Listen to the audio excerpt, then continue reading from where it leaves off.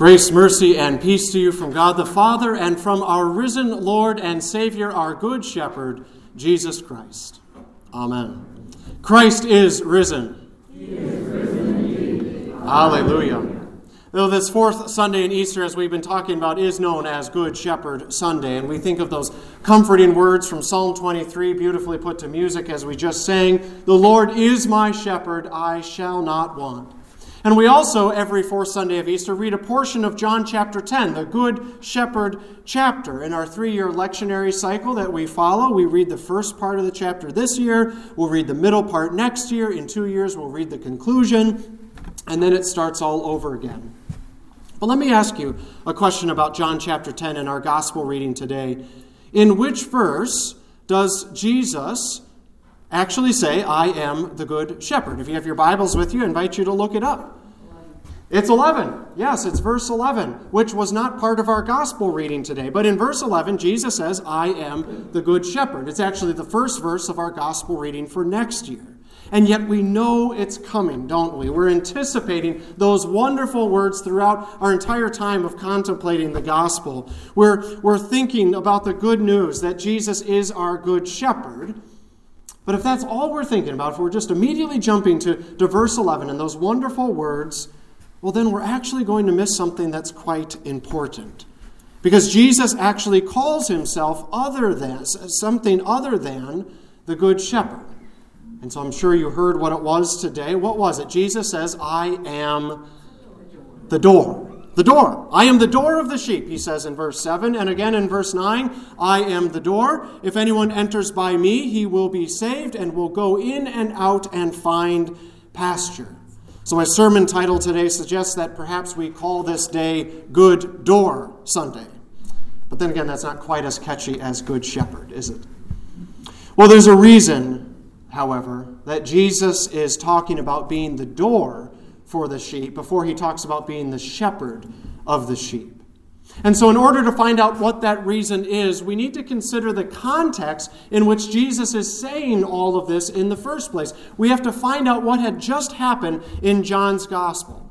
After all, chapter 10 is a continuation of chapter 9. And chapter 9 in John's gospel is actually devoted, the entire chapter, to a particular person's story, the story of a man born blind.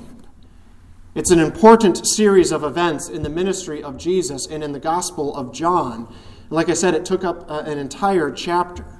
And that's because one of the main themes in John's Gospel, when you read through that Gospel, is being able to see, and sight being connected to faith in Jesus and being saved, versus compared to being blind, rejecting Jesus, and being condemned.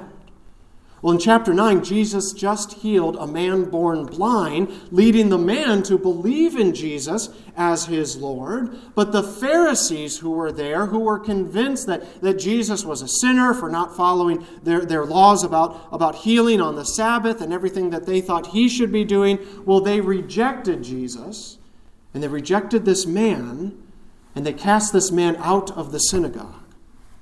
And so Jesus says at the end of chapter 9, "For judgment I came into this world, that those who do not see may see, and those who see may become blind."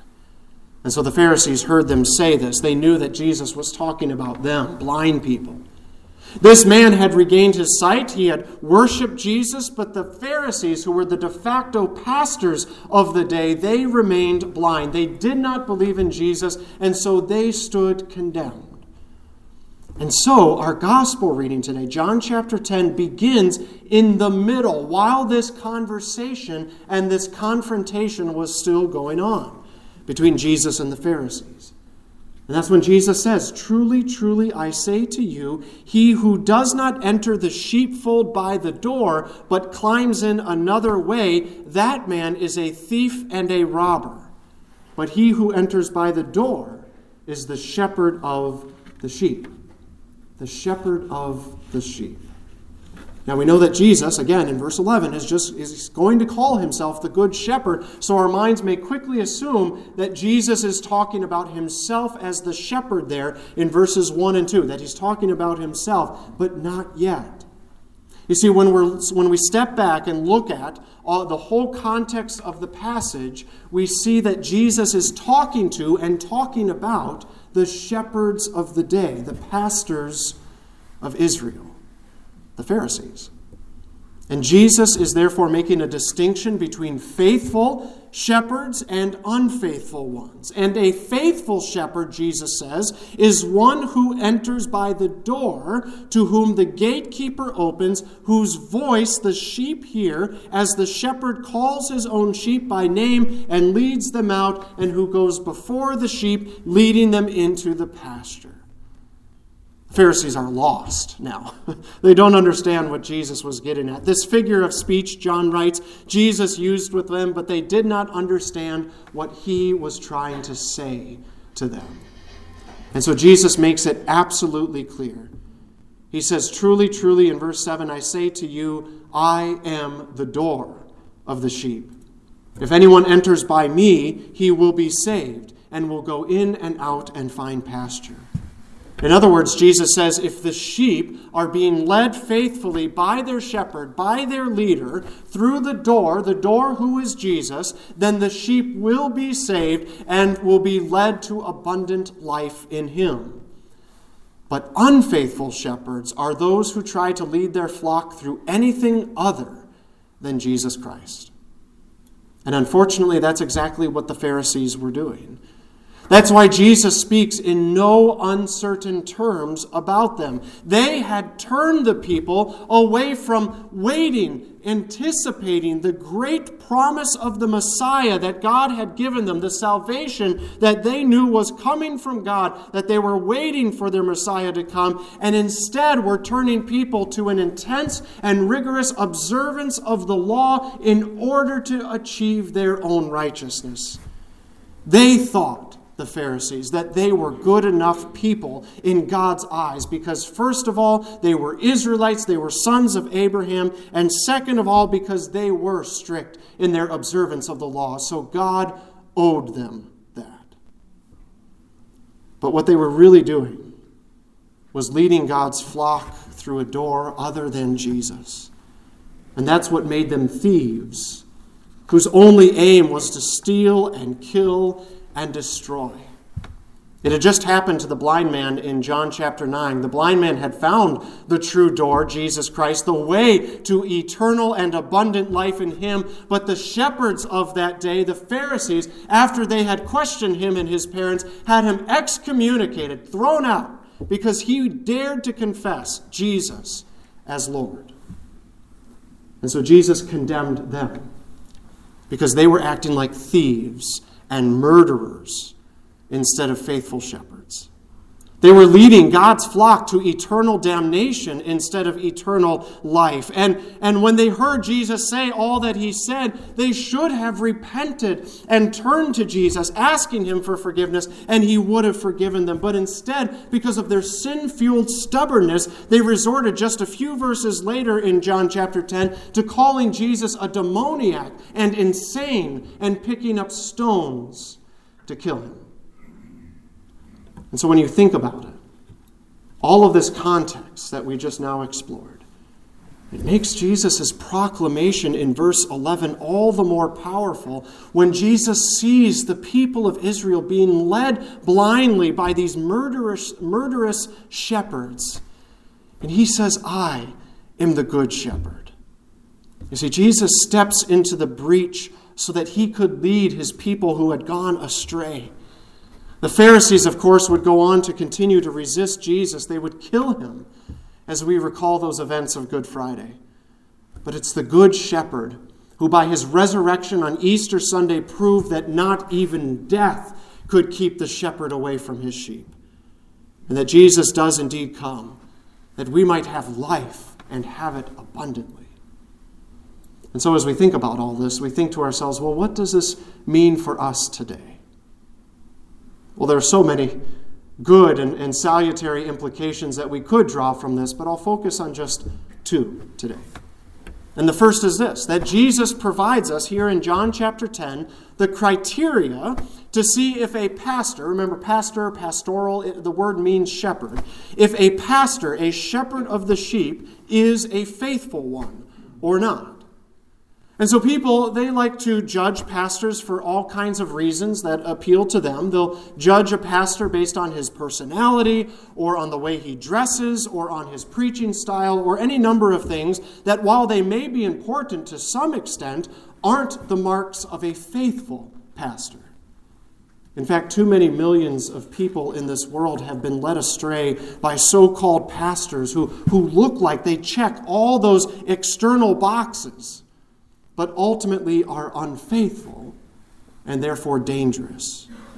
No, the mark of a faithful pastor is whether or not he leads his sheep by way of the door, Jesus Christ. Does a pastor rightly proclaim God's law, which condemns sin and shows us our need for a Savior? And then after the law has done its work, does a pastor rightly proclaim gospel, which forgives our sins and delivers to us our Savior, Jesus Christ? All the other criteria that you may judge a pastor by is only helpful insofar as that pastor is first and foremost faithfully leading his flock to the only way, truth, and life, Jesus Christ. And considering what makes a shepherd, a pastor, faithful or not, is not only important at your church where your pastor is, but anytime you read any kind of material, an article, a book, or you listen to or you watch other Christian leaders and pastors. Branching outside of the Lutheran Church Missouri Synod for teaching materials or other helpful things, that isn't wrong, and in many cases can actually benefit and strengthen our faith. There's a lot of good out there. However, we always have to have a critical ear. We always have to be asking the question, is this person, this leader, this shepherd, proclaiming the forgiveness of sins and salvation through Jesus alone or through something else? And it's unfortunate that we have to even ask that question, even of people who call themselves Christians. But I'm telling you right now, there are so many authors and speakers and pastors who headline big Christian events, who presidents ask to pray or speak at their inaugurations, whose books line the bookshelves of Christian bookstores, who preach a message of prosperity or blessedness or happiness according to what you do for God rather than what God has done for you. These Christian leaders want to focus on you, your works, your faith, your life. And so they turn Jesus into a kind of personal life coach or some kind of blessing dispenser in the sky rather than the Savior who journeyed to the cross to die for your sins and who rose again so that you might have eternal life. And so their message ends up being no better than some kind of flimsy motivational pep talk, except with a spiritually dangerous downside. Because what they end up doing is misleading people into matters of eternal significance. And rather than pointing people back to Jesus, they point people back to themselves. And that's no different than what the Pharisees were doing. The Pharisees, I'm sure, looked the religious leader part. I'm sure they checked all the boxes that people thought of when they thought of a shepherd. Except they were missing one, the most important. They were leading people away from God and away from the true door of the sheep, Jesus Christ. Which brings us to the second implication that we'll talk about today, which is that it's a question that's been at the forefront of human history since the beginning of human sin in this world. And the question is this: how are we justified? How are we made righteous before God? It's a simple question, and it actually has a simple answer. We heard an answer today. Jesus puts it plainly: I am the door. If anyone enters by me, he will be saved, and will go in and out and find pasture. But unfortunately, we as human beings love to make simple things more complicated than they need to be. There have been various studies that have been conducted throughout the years, and they ask Christians in the United States, how it is that people are saved. And these studies, I've read many of them, they all kind of show the same thing. It usually shows that the majority of Christians in the United States, that means more than 50%, mind you, believe that quote-unquote good people, or that even non-Christians, have a shot at attaining eternal life. That they believe that there are multiple ways to get to heaven. And remember, these are Christians saying this. These are people who should know better. And they'll say things like, well, it's based on how good of a person you are, or it doesn't matter what you believe as long as you believe something sincerely in life. Or they'll say that all religions are kind of different perspectives on the same truth, that we're all journeying in this life up the same mountain of truth. We're just coming up different sides of the mountain. But this is in direct opposition to what Scripture says and what Jesus says. Jesus says, I am the door. Or later in John's Gospel, he says, I am the way, the truth, and the life. No one comes to the Father except through me. And so I think at times Christians try to soften the meaning of these words because they're afraid that it'll sound too judgmental or too exclusive. But these are the words of Jesus, and they are judgmental. Jesus is judging our human attempts to try to earn our way to him, whether it's by how well we perform or how good of people we think we are or how strong of our faith we think it is. You see, Jesus judges the stubbornness of our sinful human hearts, thinking that we in any way contribute to our salvation, that we do anything to earn our salvation. But when we do that, you see, we're only making something that is quite simple much more complicated. The true gospel is simple. It is good news. Salvation is not based on the merits of sinful people like you and like me. Salvation is based solely on the merits of the one sinless person, Jesus Christ, who came to forgive and redeem sinners like us. And Jesus came for us. He came for the whole world. And this good news isn't exclusive at all. In fact, it's radically inclusive. Listen to these well-known words from the book of Romans. For all have sinned and fall short of the glory of God. All are justified by his grace as a gift through the redemption that is in Christ Jesus. And so this is the good news. And this good news makes us want to share it with others. How wonderful it is to proclaim that Jesus has already done everything necessary for our eternal life, that it's not up to us, it's up to him. And he has done it all. That is good news. It also makes clear our Christian vocation to share the gospel with those around us. You know, I think sometimes that Christians are tempted to say something like there are multiple ways to God, many ways to earn salvation, because then it lifts the responsibility of having to talk about Jesus with other people. It's much easier to say, well, that everyone is fine without Jesus. But the thing is, we know that that's not true. But we also know that sharing Jesus is not a burden. Yes, it can be difficult at times. It can be difficult when talking to a friend or a family member to find the words to say, to share our faith with others. It can be difficult, but it's not a burden.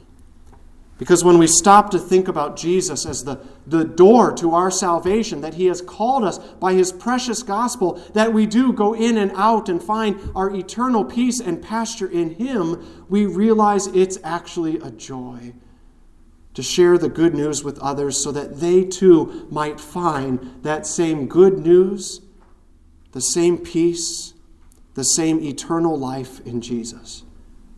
I am blown away by our young men and women who have shared with us today how they did that in their lives. And we are each called to do the same. And that's actually our mission here at Christ our King. Our mission statement says we are activated by the Holy Spirit, and we will glorify God through worship, word, witness, and our work so that all people can be transformed into devoted followers of Jesus Christ, our Good Shepherd. Today, as I call it, is Good Door Sunday, because Jesus is the door to pleasant pastures. But today is also Good Shepherd Sunday, and we know that Jesus is our Good Shepherd. We trust him to always lead us, even though we do walk through the valley of the shadow of death, because we know that where he leads is life, and that Jesus has come to bring us life and bring it abundantly, both now and forever. Christ is risen. He is risen indeed. Alleluia. In his name, amen. And now may the peace of God, which surpasses all understanding, guard your hearts and your minds in Christ Jesus, our Good Shepherd. Amen.